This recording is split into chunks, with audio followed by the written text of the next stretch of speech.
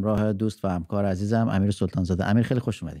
منم سلام میکنم به بینندگان عزیزمون. یه شب دیگه با مازیار هستیم با یه شب عجیب که واقعا ماجرایی که توی شیراز رخ داده و مردم چه واکنش عجیب و جالبی داشتن. دقیقاً امیر، میخواستم اتفاقا شروع کنم با این خبر که میدونم امروز تو کار کردی روی این خبر و خبر خیلی جالبی بود. امیر، قبل از اینکه بهش بپردازی، چیزی که برای من جالبه اینه که بذار من بگم که من یه چیزو میدونم، یه چیزی رو هم نمیدونم.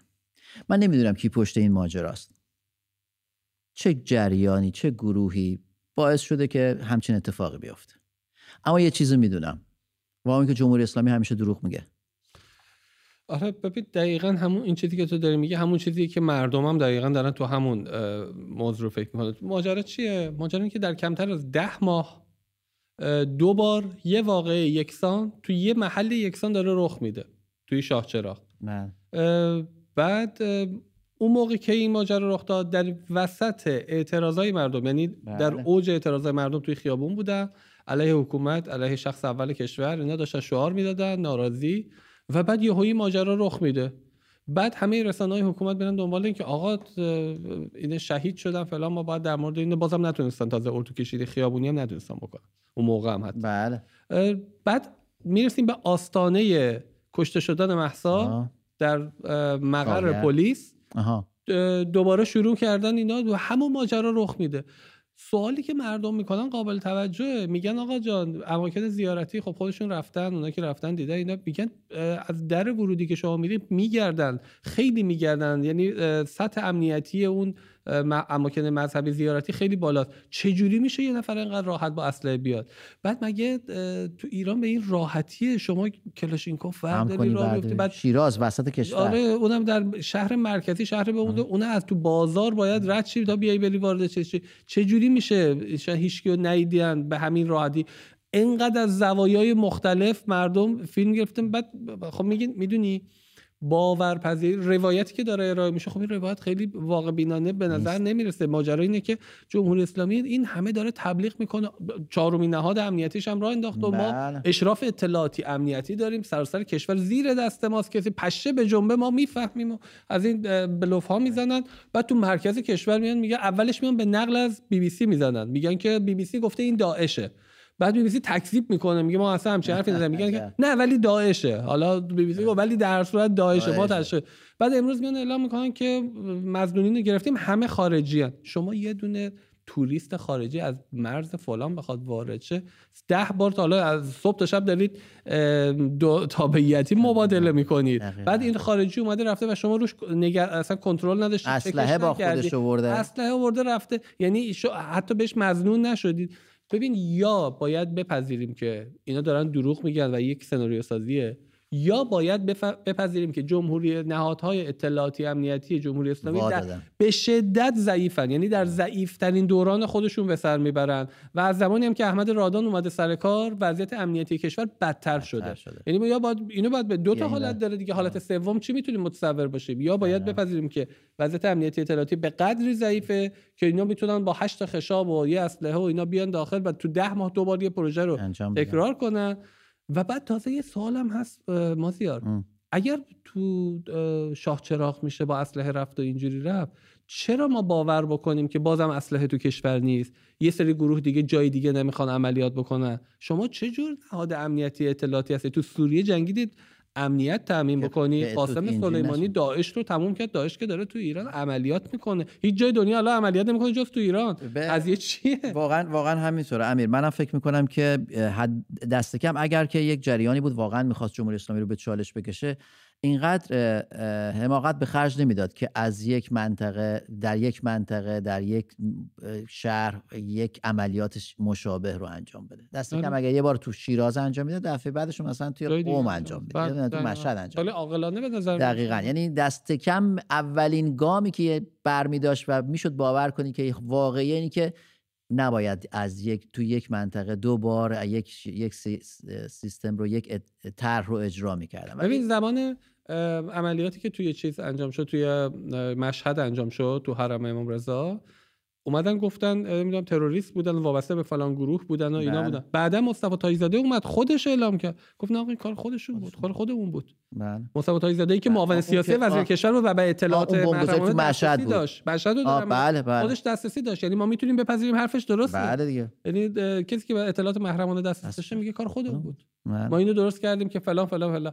و بعد حالا دیگه میدونید مردم حق دارن باور نکنن که این نیست. و ما هم ترجیح میدیم که اون چیزی که قضاوت رو با مردم بشه. آره با مردم. امیر، یه خبر دیگه خوندم امروز خیلی تلخ بود. رصدخانه مهاجرت ایرانیان یه نظرسنجی انجام داده بود از بین 12,000 ایرانی و دست کم 60% این جمعیت پرسش شونده خواستار این بودن که از مملکت مهاجرت کنن. و جالب بوده که 73% پزشکان و پرستاران ایرانی هم مایل بودن که از کشور مهاجرت کنن.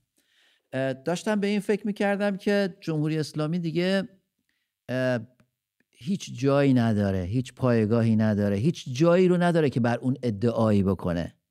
یعنی این بخش امنیتی چی که الان گفت، اون اقتصاد، این وضع بهداشت و درمان و وضعیت درمانی و بهداشتی کشور، یعنی همه جای این سیستم فرو ریخته و یه باور و یک اراده به نظر من در آخرین لحظه ها از طرف مردم معترض میتونه کار حکومت رو تمام کنه.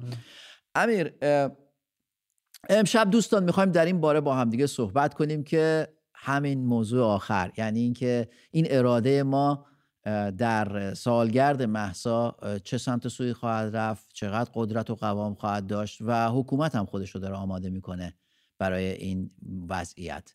میخوایم ببینیم کجا ایستادیم. امیر، اخبار رو که دنبال میکنم، رئیسی در امروز گفته که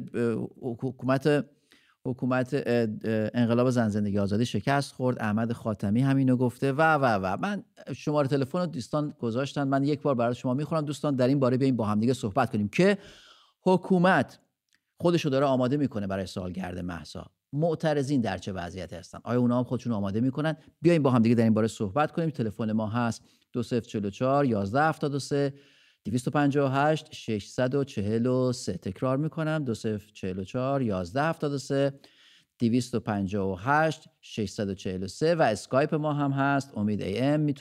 میبینید در پشت سر من، میتونید اونجا هم با ما تماس بگیرید و در این باره با هم دیگه گفتگو کنیم. امیر، ابراهیم رئیسی گفته بود که انقلاب زن زندگی آزادی شکست خورد، اغتشاشات جمع شد و اینا. احمد خاتمی هم امروز مقابل فرماندهان سپاه داشت صحبت میکرد، یه چیزی تو همین مضمون گفت. اگه واقعا شکست خورده، اگه واقعا دیگه چیزی ازش نمونده، این همه بگیر و ببند و خانواده ها رو میگیرن و دانشجوها رو اجازه ورود نمیدن و حجاببان و نمیدونم باجناقبان و اینا گذاشتن تو خیابون و این همه این دست و پا زدن ها، این همه به قول فرنگی ها پنیک شدن و ترسیدن از این وضعیتی که چی میخواد بشه، چه اتفاقی قراره بیفته. اگر خبری نیست دیگه اومد فایل صوتیش اومد بیرون که چند ماه قبل از توی وزارت کشور جلساتی که برگزار شده بود اینا خودشون دارن آماده میکنن. به شدت نگران. این حرف‌های رئیسی میدونیم من یاد چی میندازه؟ یاد یک بچه‌ای میندازه که موقعی که وارد یه محل تاریک میشه که میترسه، بلند حرف میزنه که نترسه.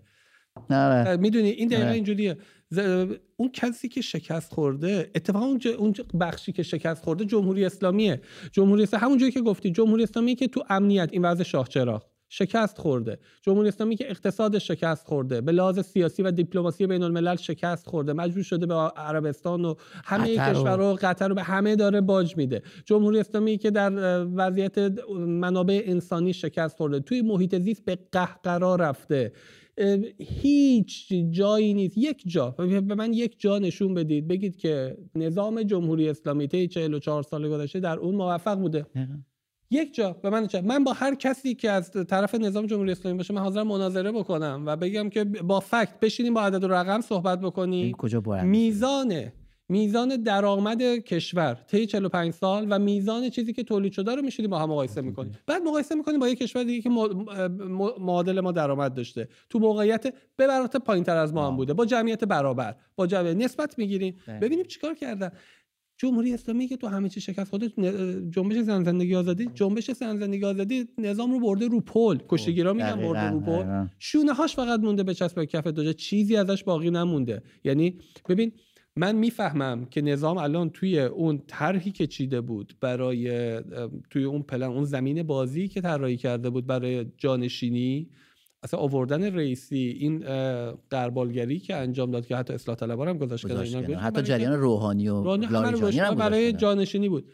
اتفاقا رو دستی که نظام خورده از جنبش زندگی آزادی خورده. تمام پلن‌ها به هم ریخته. شرایط کشور به قدری بحرانیه که پلن جانشینی خامنه‌ای قابل اجرا نیست. دقیقاً. یعنی الان اینا میخوان برسونن به ثبات که پلن رو اجرا کنن، نمیتونن. الان به هر چیز نه پولشو دارن، نه دیگه نیروی نظامی سرکوبشو داره به اندازه کافی. مرسی امیر، تلفن‌ها شروع شد. بریم مهسا رو بگیریم از تهران. مهسا درود بر شما، شما روی خط هستید، بفرمایید. سلام آقای مازیار، خوب هستید؟ خیلی ممنونم، مرسی عزیزم. فقط می‌خواستم بگم که تا وقتی که این مردم به این اسلام اعتقاد دارن و مذهب و قبول دارن، این مملکت درست نمیشه. همین، ممنون، خدا. قربان شما. چقدر من نه خب این حرف اینطوری نیست. ببین الزاما نمیشه این که نمیخوام بگیم آقا اسلام ها، ببین عقاید مختلف تو اون کشور زندگی میکنه. بعد از با رفته اینا هم که میرن، بالاخره با رفتن جمهوری اسلامی ما یه سری هموطن داریم که بالاخره به یه سری به ادیان مختلف معتقدن. ما قراره تو اون مملکت در کنار اون آدما زندگی کنیم. ما الان نمیگیم این دین خوبه اون دین بده. نه البته امیر من درک میکنم، مخصوصا نسلی که الان زنگ زده بود، یک نماینده اسلام الان قدرت، یعنی برداشتی فاجعه مملکت رو حکومتی اومده یک برداشت قشری از مذهب اسلام داره و اونو داره تو زندگی روزمره و روزانه مردم تمرین میکنه و نتیجهش میشه این. اما اون باوری که من و تو به درستی داریم، که اگه یه نفر یک اعتقادی به یک باوری داره و احساس خوب میکنه، میدونی چی میگم؟ یعنی ممکنه یه نفر من ندارم حالا، ولی اون اگه داره احساس خوب میکنه، من توش ایرادی نمیبینم. برای همین من شخصا با لایسیته حتی دقیقاً سکولارم نیستم، منم نیستم، منم لایکم. آره موافقم. دقیقاً واسه همینه معتقدم که این هموطن منه، میتونه. ولی ما نیاز داشتیم به این تجربه، همونجوری که اروپا قرون وسطا رو پشت ما نیاز داشتیم جمهوری اسلامی رو ببینیم تا بفهمیم که دین توان مدیریت جامعه رو نداره. موافقم. سوران رو بگیریم از سنندج. سوران درود بر شما، شما روی خط هستید، بفرمایید. سوران ندارم تصویر صدای سوران رو. امیر، میخواستم برسم به همین موضوعی که حکومت خودش رو داره آماده میکنه برای یک واقعه‌ای که به درستی گفتی پیشبینیشو نکرده بود. یعنی پیشبینی همه کارا رو کرده بود، به غیر از پیشبینی این که یه جریانی قراره بیاد، یک معترضی باید بیاد که فراجناهیه، اصلا وابسته به هیچ جریان سیاسی نیست و اصل حکومت رو هدف گرفته، براش برنامه‌ریزی نکرده. غافلگیر شدن. ماجرا اینه که اینا نسل‌های جدید رو باور نمی‌کردن که این نسل‌های جدید میتونن اینجوری فکر بکنن، میتونن بعد از اینکه شما 40 سال 45 سال نظام آموزشی کشور دستت باشه و این همه بمباران تبلیغاتی بکنی، این رسانه‌های حکومت رو انحصاری بکنی، همه چی رو بخوای و اینا رو به قول معروف تلاش کنی مردم رو شستشوی مغزی بدی و بعد می‌بینی که با شستشوی مغزی هم جواب نمیده. این غافلگیری کاملا برای اینا ملموس بود. ببین انقدر در حباب خودشون محصورن، میرن سلام فرمانده میسازن، بعد باور میکنن و اونو باور میکنن، جدی فکر میکنن اونه و جدی فکر میکنن جامعه اونجوریه، جدی فکر میکنن که یه سری هستن آره دهه 80 90 هستن و اینجوری ذوب در ولایت. بعد میگه کف خیابون میبینه که نه اینجوری نیست. اون چیزی که برای آقایون بسته بندی میکنن تو بولتن میفرستن بالا یه چیز دیگه است، اون چیزی که کف خیابون داره میبینی چیزه. بعد جالب اینجاست که من فکر میکنم اون کسایی که دارن این کارو انجام میدن اینو میدونن، یعنی اون کسایی که دارن این پلن رو اجرا میکنن، این بولتن سازی ها رو میکنن، اینا آگاهانه انجام میدن. یاد باشه همون ماجرا این که کسایی که میخواستن برن پیش خامنه ای میگفتن طوری بگید که آقا خوشش بیاید. آره حالا از آقا خوشش بیاده، واقعا وقتی مملکت چیدی بر اساس آقا خوشش بیاده میشه ماجرا اینجوری دیگه. چند روز پیش امیر یه ویدیو دیدم، بچه‌ها داشتن کار میکردن روش که منتشرش کنن، بی‌نظیر بود. یک گروه پسر و دختر جوان در تهران اسکیت سواری میکردن وسط خیابونای تهران. آره. و اینقدر به نظرم خلاقانه، مبتکرانه و اعتراضی اومد که برگشتم به بچه‌ها گفتم که ما شبا میریم اینجا تو برنامه میشینیم، مردم از ما میپرسن که چه راهکارهایی میتونیم بدیم، ولی خودشون خالق مبتکرانه ترین نوع اعتراضات هستن. چرا اینو میگم؟ ببین اسکیت سواری در نوع خودش شاید سیاسی به نظر نیاد دیگه، به هر حال بچه‌جوونن دوست دارن اسکیت سواری کنن، اما یه حکومتی از بام تا شام داره سلام فرمانده میسازه، فکر میکنه یه نسلی رو داره پرورش میده که به ایدئولوژی‌های جمهوری اسلامی باور داره و بعد یهو میبینیم که وسط تهران یه سری دختر و پسر میان و حالا چه دوست داشته باشن آقایون چه دوست نداشته باشن مظاهر غرب رو به نمایش میذارن. اسکیت سواری کار بچه غربیاست دیگه. یعنی ما تو همین لندن هم داریم، توی نیویورک هم داریم، پاریس هم داریم و میان اینو به نمایش میذارم. این به نظر من یکی از زیباترین لحظه هایی بود که من و امیدوار کننده در طول این 7-8-10 ماهی که دیدم، که به خودم گفتم که این نسل فاصله گرفته از اون شعارهای دهن پرکنه که جملات پرطمطراقی که فکر میکردن یه عده میدادن و یه عده مینشستن نگاه میکردن، فاصله زیادی گرفتن. برای اینا این مهمه.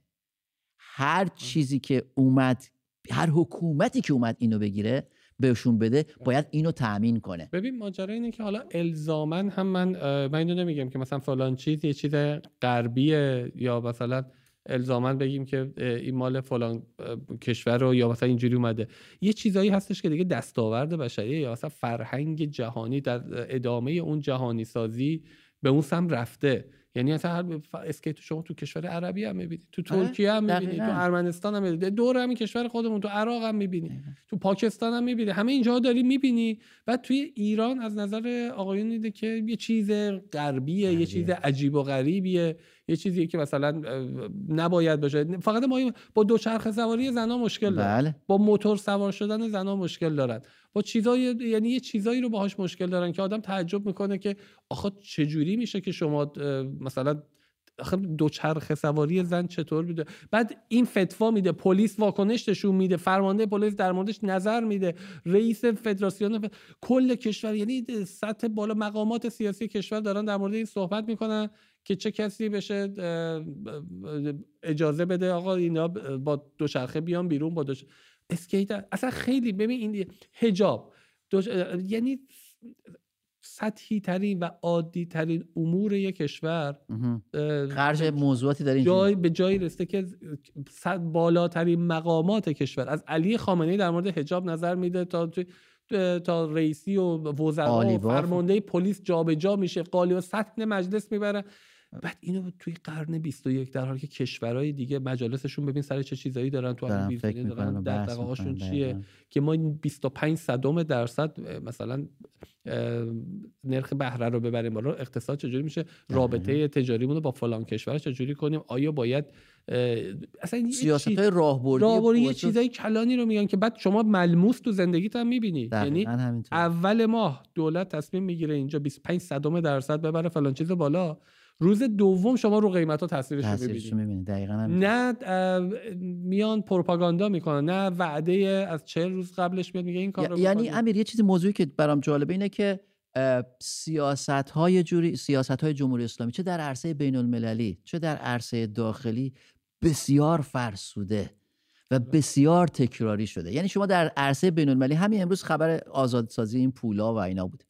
آره. چند تا ابزار دارن اینا همیشه استفاده کردن، گروگانگیری کردن، نیروهای نیابتیشون رو فعال کردن و پرونده اورانیومشون یه خورده غنی‌سازیشو بردن بالا یه خورده بردن پایین. یعنی همین. آره و در اون طرف هم در مسائل داخلی هم ارعاب، سرکوب، میگیریم، میبندیم، مأمور میذاریم. یعنی واقعا یه حکومت به چه روزی باید بیفته؟ شما وقتی هیچ ایده‌ای برای اداره چیزهای دیگه کشور داری، هیچ ایده‌ای برای ایده کلانی برای کشور نداری، یه ایدئولوژی داشتی مال یه زمانی بوده مثلا چیزی که ما صدور انقلاب حتی همون فضا مونده. آقا مگه کی الان کشور داره اداره میکنه؟ یک پیرمرد 80 خورده ای ساله یه آدمی که به لازم مشاعر شده دیگه از دست مال دادن. کیه؟ بله. این درکش از امور امروز دنیا آخرین باری که از کشور خارج شد کی بوده؟ این اصلا فرصت اینو نداشته که بفهمه چیز شده. برای همین خیلی طبیعیه که به اینجا برسیم دیگه. مرسی امیر. نوید افکاری رو بگیریم از کرج. نوید درود بر شما، شما روی خط هستید، بفرمایید. نوید مازیار جان سلام. درود بر شما. مازیار جان سلام. درود بر شما، بفرما عزیز. مازیار جان سلام، حالت خوبه؟ قربان شما، بفرمایید. سلام. مازیار جان من می‌خواستم اینو بهت بگم که ما میشنویم، بفرمایید. مازیار جان ما مثل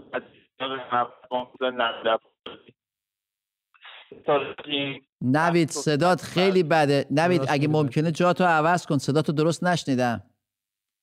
دوباره ما رو بگیرید. نوید دوباره تلفن بزن چون صداتو نشنیدم. علی رو بگیریم از اسلام شهر. علی درود بر شما، شما روی خط هستید، بفرمایید. درود بر شما مازیار عزیز و امیر نازنین و همه بینندگان عزیز. درود بر شما. قربونتون. والا مازیار جان این بحث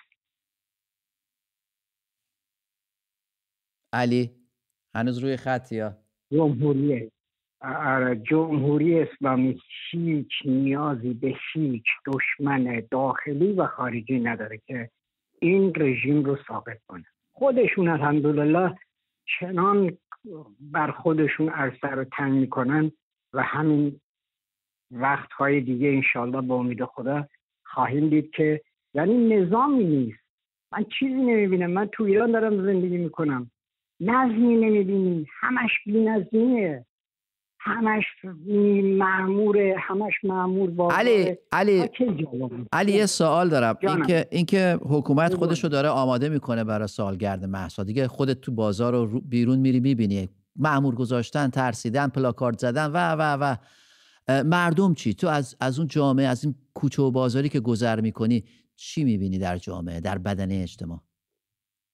ببین مازیار جان، انقدر مردم عاصیان، انقدر مردم منتظر.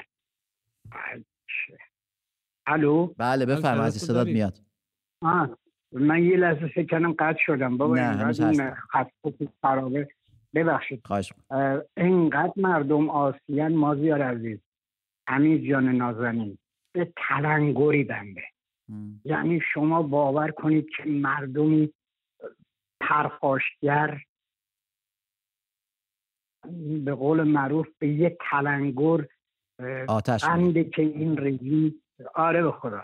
یعنی حقیقتا من دنبال یک کلمات چیزی میگشتم که اینو واضح بهتون بگم. یه تار مو بنده در.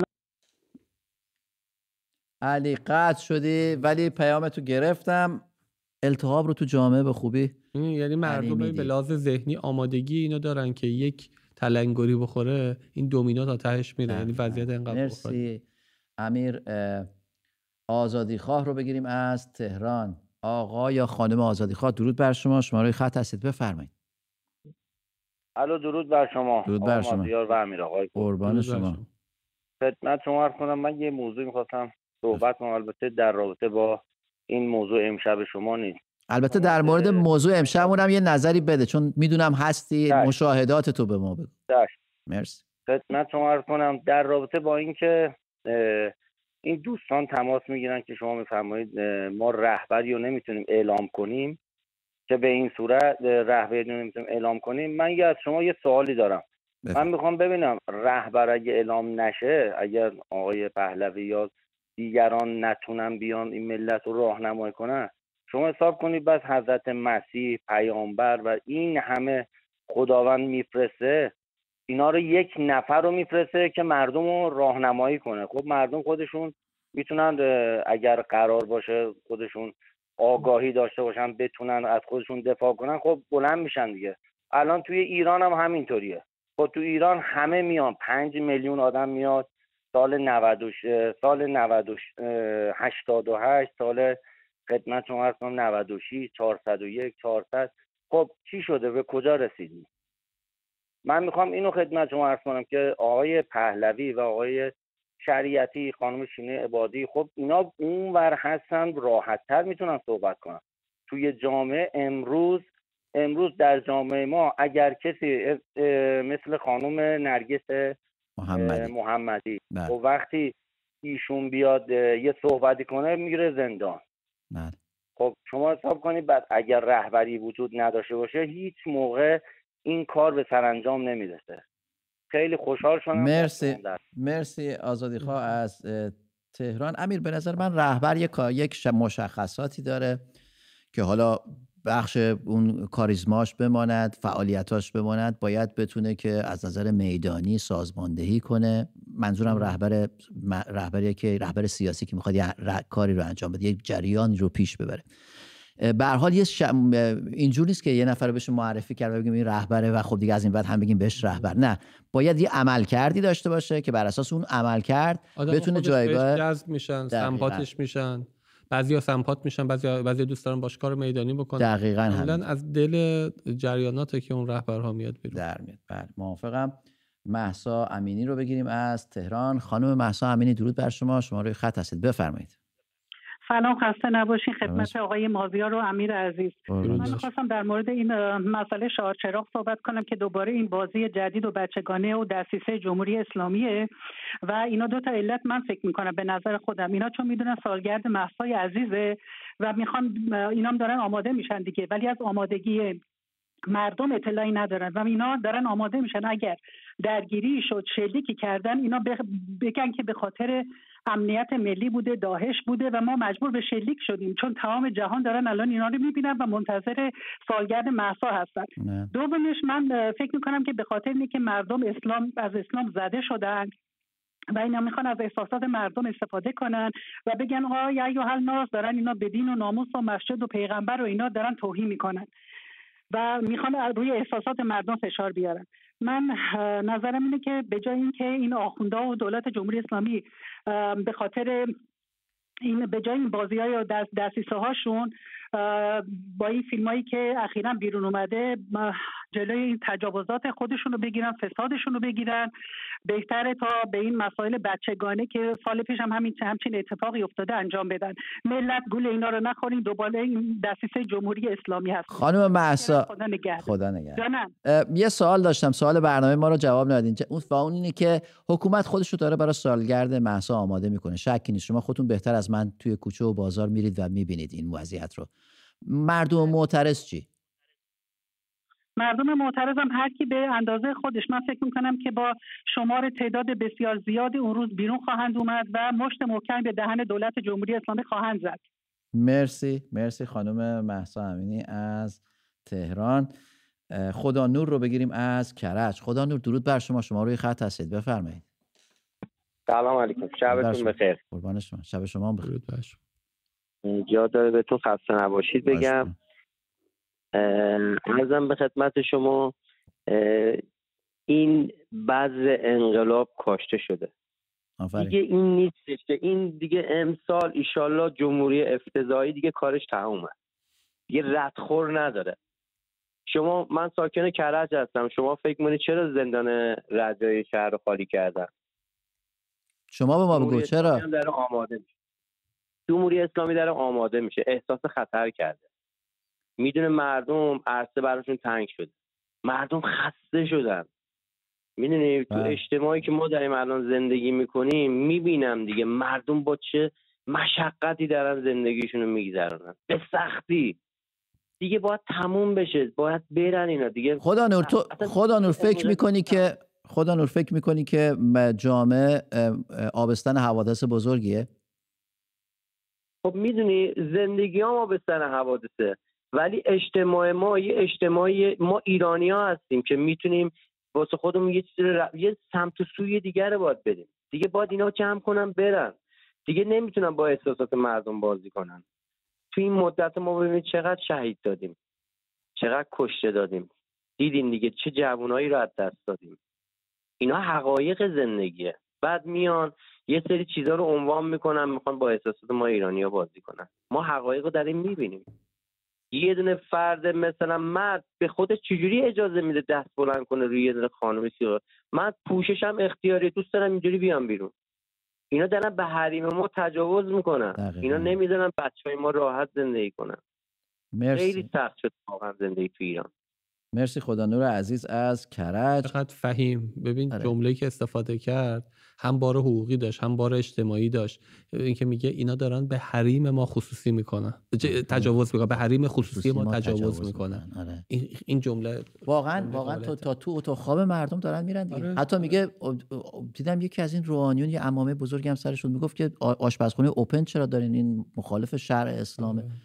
آشپزخونه اوپن خونه مردم چه ربطی به شما داره؟ ببین اون رأس هرم اینا تو تاریخ موندن، اینا خیلی سال عقب موندن، اینا اصلا درکی ندارن از زندگی مدرن امروزی. واقعا. امیر، سرزمین جاوید رو بگیریم. خانم سرزمین جاوید از تهران، درود بر شما، بفرمایید. درود به شما و همکار گرامیتون. من خواستم یه مطلبی رو بگم. الان بهترین کاری که ما باید بکنیم اینه که تبلیغات و فریبکاری این رژیم رو کنیم. اینا 44 ساله فقط با صحنه سازی دروغ، وارونه سازی حقیقت و تبلیغات دروغ این حکومت کثیفشون ادامه پیدا کرده، برخلاف تمام ویرانی هایی که به بار آوردن و هیچی برامون باقی نذاشتن. با تبلیغات دروغ اینا موندگار شدن. خانم سرزمین جاوید، من یه سوال دارم. فکر میکنی همچنان تبلیغات حکومت کارسازه؟ یعنی همچنان میتونه بخشی از جامعه رو با خودش همراه کنه؟ خب ببینید خیلی حرفه‌ای اینا این کار رو انجام میدن. یه مهموناشون من الان مثال میزنم برای شما. آقای علی کریمی در مورد قدرت نظامی ایران در زمان شاه پست گذاشته به تازگی و آگاهی رسونده که ما قدرت منطقه بودیم و جزو 5 نیروی برتر نظامی جهان بودیم. بله. دقیقاً هم همینطوره. من همسر خانم ارتش فرهنگ ارتش بودن. ایران واقعا ابرقدرت منطقه بود و داشت به صادر کننده کالاهای نظامی به منطقه تبدیل می شده که الان خب ترکیه به برکت آخوندا جامون رو گرفته. حالا به هر حال این وبسایت های حکومتی اومدن در واکنش به این پست بلافاصله تیتر زدن که علی کریمی شاه رو رسوا کرد. یعنی چی؟ توی متنش اومدن نوشتن که یه دونه عکس از رتبه بندی نظامی جهان رو گذاشتن که مال امساله. خب بالاش برداشتن زدن سال 1979. منتها یادشون رفته که پرچم جمهوری اسلامی رو عوض کنن، جاش پرچم شاه رو بذارن. اینجاشو حالا اگه اینو به اسلام اعتماد میدن درستش میکنن. ببینید چقدر اینا بلدن که تبلیغات دروغ درست بکنن. یا مثلا برداشتن یه آدم معتاد رو گذاشتن دور یه میز توی کافی شاپی، صورتش رو شطرنجی کردن، بهش یاد دادن که بیا بگو من کافی شاپ دارم. یک آدم سیاه پوست که طرفدار محرم بود اومد تو کافی شاپ، پرتش کردم از کافی شاپم بیرون. خیلی تابلوئه که این صحنه سازی طرف مال خود حکومته. اینا میخوان با این کار بگن ما فاسدا مساوی هستیم با دین مردم، از طرفی هم میخوان تشویق کنن معترضین رو به این جو کارا. ببین اینا همه کارشون تبلیغات دروغ. اتاق فکر اینا 24 ساعته داره براشون تغذیه فکری درست میکنه که مردم اینجور فریب بدن. ما باید دست اینا رو واسه جوانامون و واسه اون 4 تا بدبخت بی‌حقی که فریب اینا رو خوردن رو کنیم.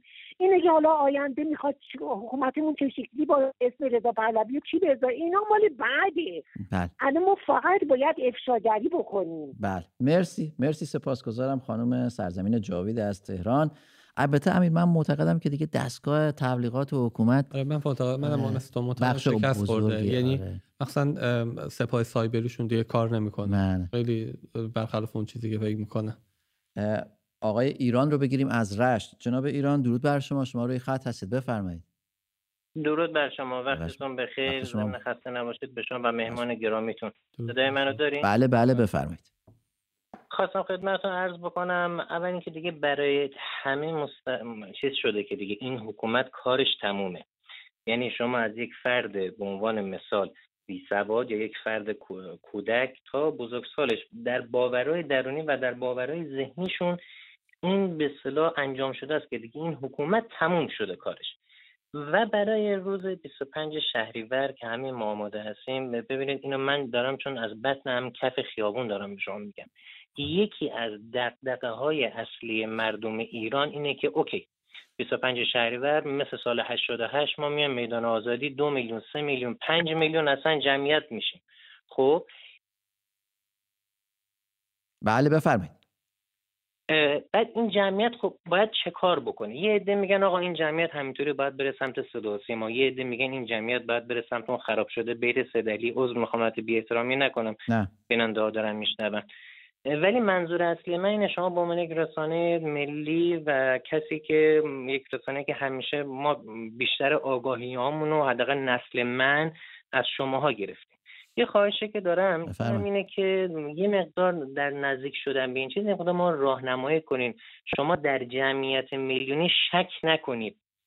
زمانی که اون آقای به اصطلاح مهره خود میرسن موسوی وقتی تونست کاری بکنه که یک جمعیت میلیونی بیاد، شما شک نکنین که دیگه بعد از اون همه سال که دیگه مردم متوجه به اصطلاح عوام فریبی و دروغ بودن اینا شدن، دیگه ما متوجه این شدیم که الان باید چه کار بکنیم. پس در جمعیت میلیونی کف خیابون هیچ شکی نکنید، فقط تنها. جناب ایران یه سوال داشتم خدمت شما، هستید هنوز؟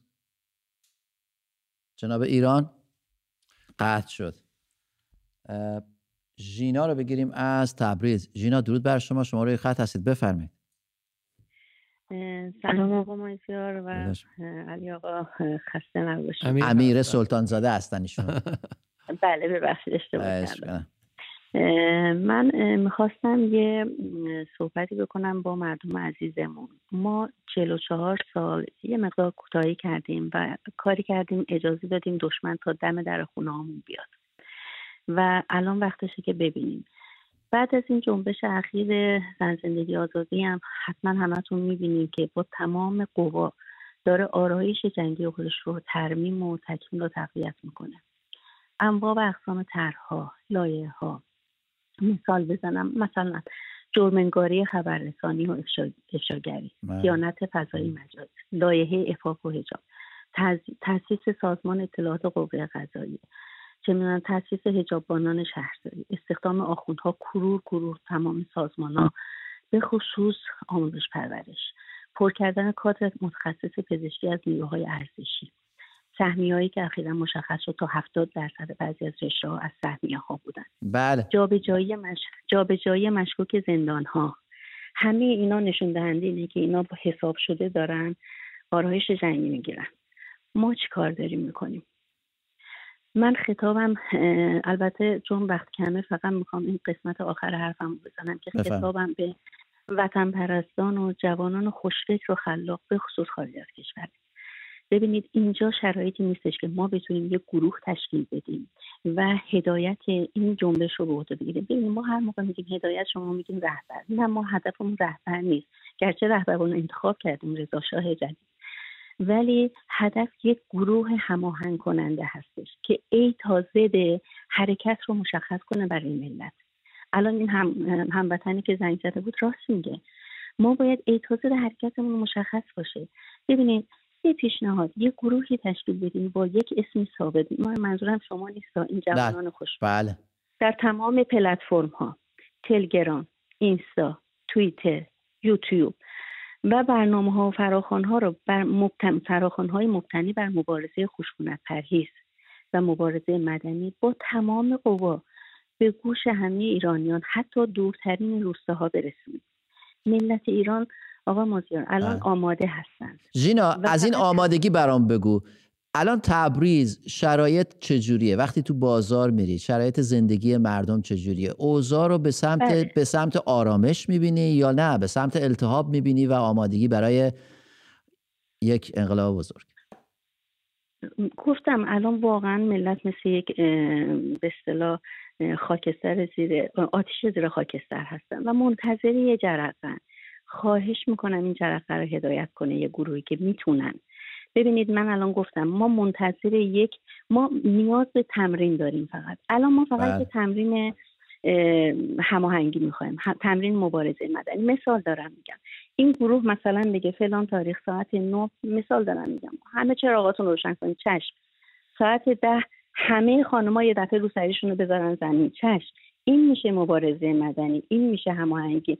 بذاریم تا 25 شهریور با این تمرین‌ها همه همدیگر رو بشناسیم، یاد بگیریم که بعد از 25 شهریور بتونیم کارمون رو شروع کنیم. و یه نکته آخری که الان یه مدتی شروع کردن دارن میگن که من چند تا شنیدم که اگه 25 شهریور اتفاق نیفته دیگه تموم شد. اصلا اینطور نیست. نه اصلا اینجوری نیست. 25 شهریور تازه ما داریم فاز دوم جنبش شما شروع می‌کنیم. دقیقاً همینطوره. مرسی ژینا از تبریز. زیاد زدن از سال 86 تا 88 میگفتن تموم شد، هر دفعه بزرگتر شد. موج ادامه داره به خاطر اینکه اصلا سیستم جمهوری اسلامی خودش تولید کننده بحرانه. حالا بحران چرخیده و افتاده توی زمینی که دوست نداشتن انجام بشه. ولی خیلی درست گفت، به نظر من دیدگاه درستی بود که ما الزاما حالا رهبر نباید بیاد مدیریت کنه، این که ما فقط ببینیم چیکار باید بکنیم. مرسی امیر. و این گروه ها رو من فکر کنم داخل ایران هم هستا. بله یعنی میدونم، من میدونم که بچهای دانشجو من میدونم باشون در ارتباطم که گروه‌های تشکیل دادن بی سر و صدا. فهرست جالبی گفت. من داشتم نگاه می‌کردم که این فهرستی که خانم داشت میگفت مثلا بیشتر نصفش خودم مثلا بیشتر از نصفش تو این چند وقت داشتم میگفتم چقدر مردم دقیق شدن.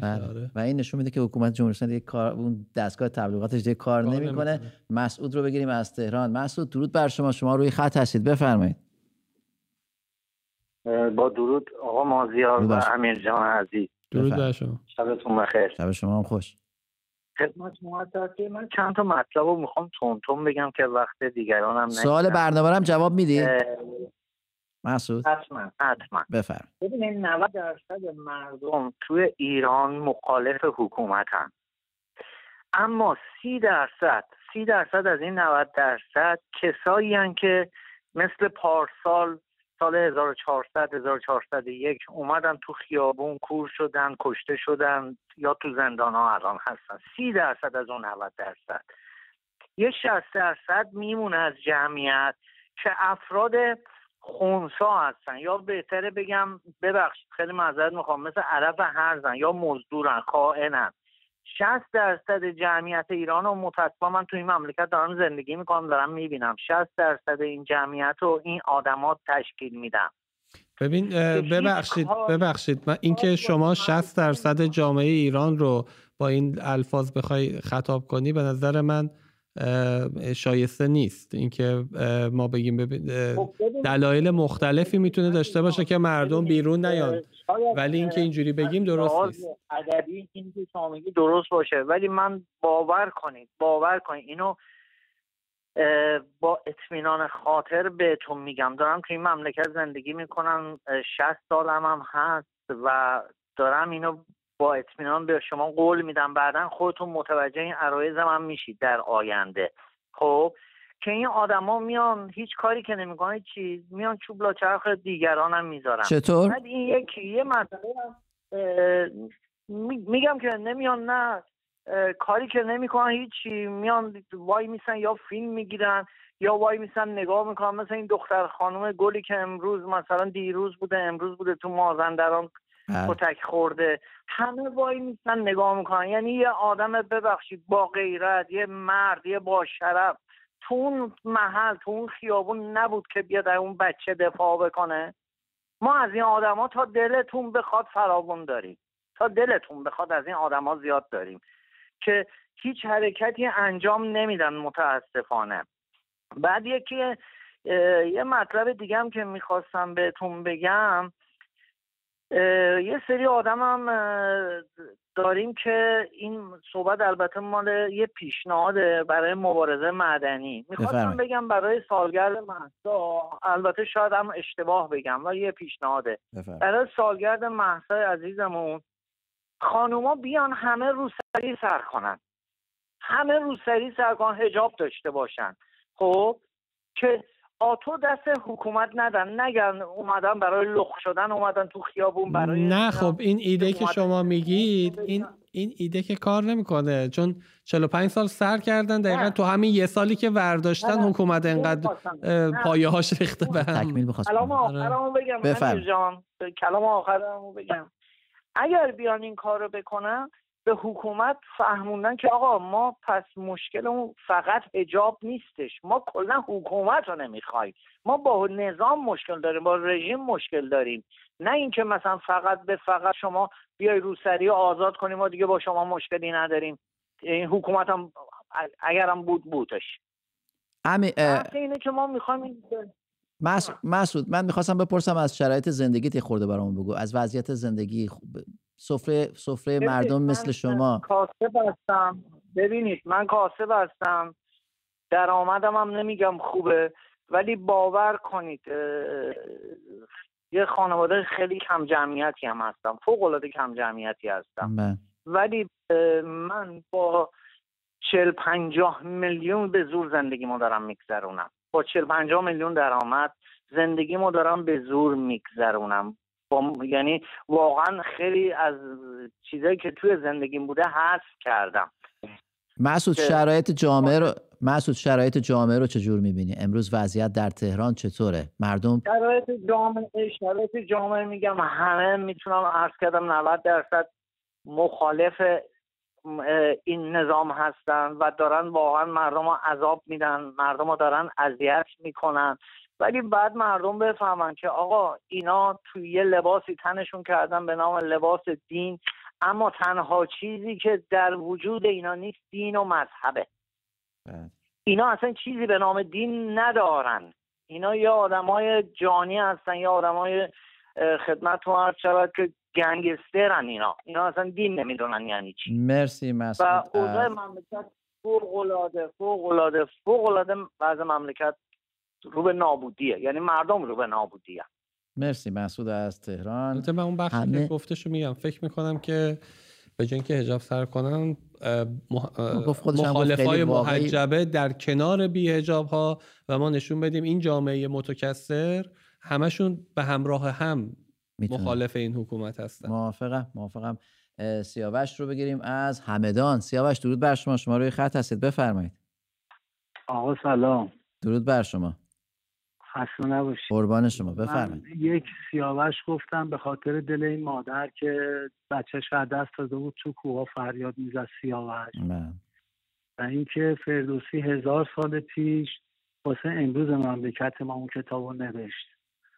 سیاوش ها و برزوها و حالا به هر حال پهلوانای شاهنامه حالا هست. بعد اینکه دیشب مهمان برنامه‌تون حرف درستی زد، گفت چاوشسکو از ایران برگشت، تو سخنرانی مردم از اون بالا کشوندنش پایین بدون رهبر. که علیقا تکمیل که گفت رهبرم توی این صحبت‌ها به اصطلاح خودش به خودی خود پیدا میشه. موافقم. حرف من بیشتر روی سخنم با این خانم بود که گفت این آقایی که گفتش که حالا مردم جمع شدن توی میدون شهیار کجا برن چیکار بکنن. چند شب پیش یه دونه از این به اصطلاح از این خانوما که تماس گرفته بود، من چون خیلی پشت خط بودم یه خورده هیجان دارم، ببخشید. راحت باش. گفتش که با ظرف خالی بیاین بیرون با قابل بله. و درست گفت. اصلا با ظرف یه بار مصرفی کاسه بگیرم، نماد گشنگی. آقا گرسنه‌ایم، بالاخره جامعه جهانی هم میبینه دیگه. بله. نمیخوام فوش بدن، نمیخوام سلطان آشغال آتیش بزنن، نمیخوام فریاد بزنن، نمیخوام داد بیداد بکنن. با ظرف خالی بیان تو خیابون یکی کاسه یه بار مصرف ازشون بگیرن، نماد گرسنگی. و واقعا الان ملت ایران گرسنه‌ن آقا. داراش هم گرسنه است. می‌بینی به چه دلیل؟ واسه اینکه به تنش نمیچسبه. گواراش نیست، هیچ چی به آدم نمیچسبه. از اون طرف مردم خودشون میتونن، یعنی حالا ببین اون زمان چاوشسکو این امکانات نبود، این روابط به اصطلاح مسائل ارتباط جمعی نبود.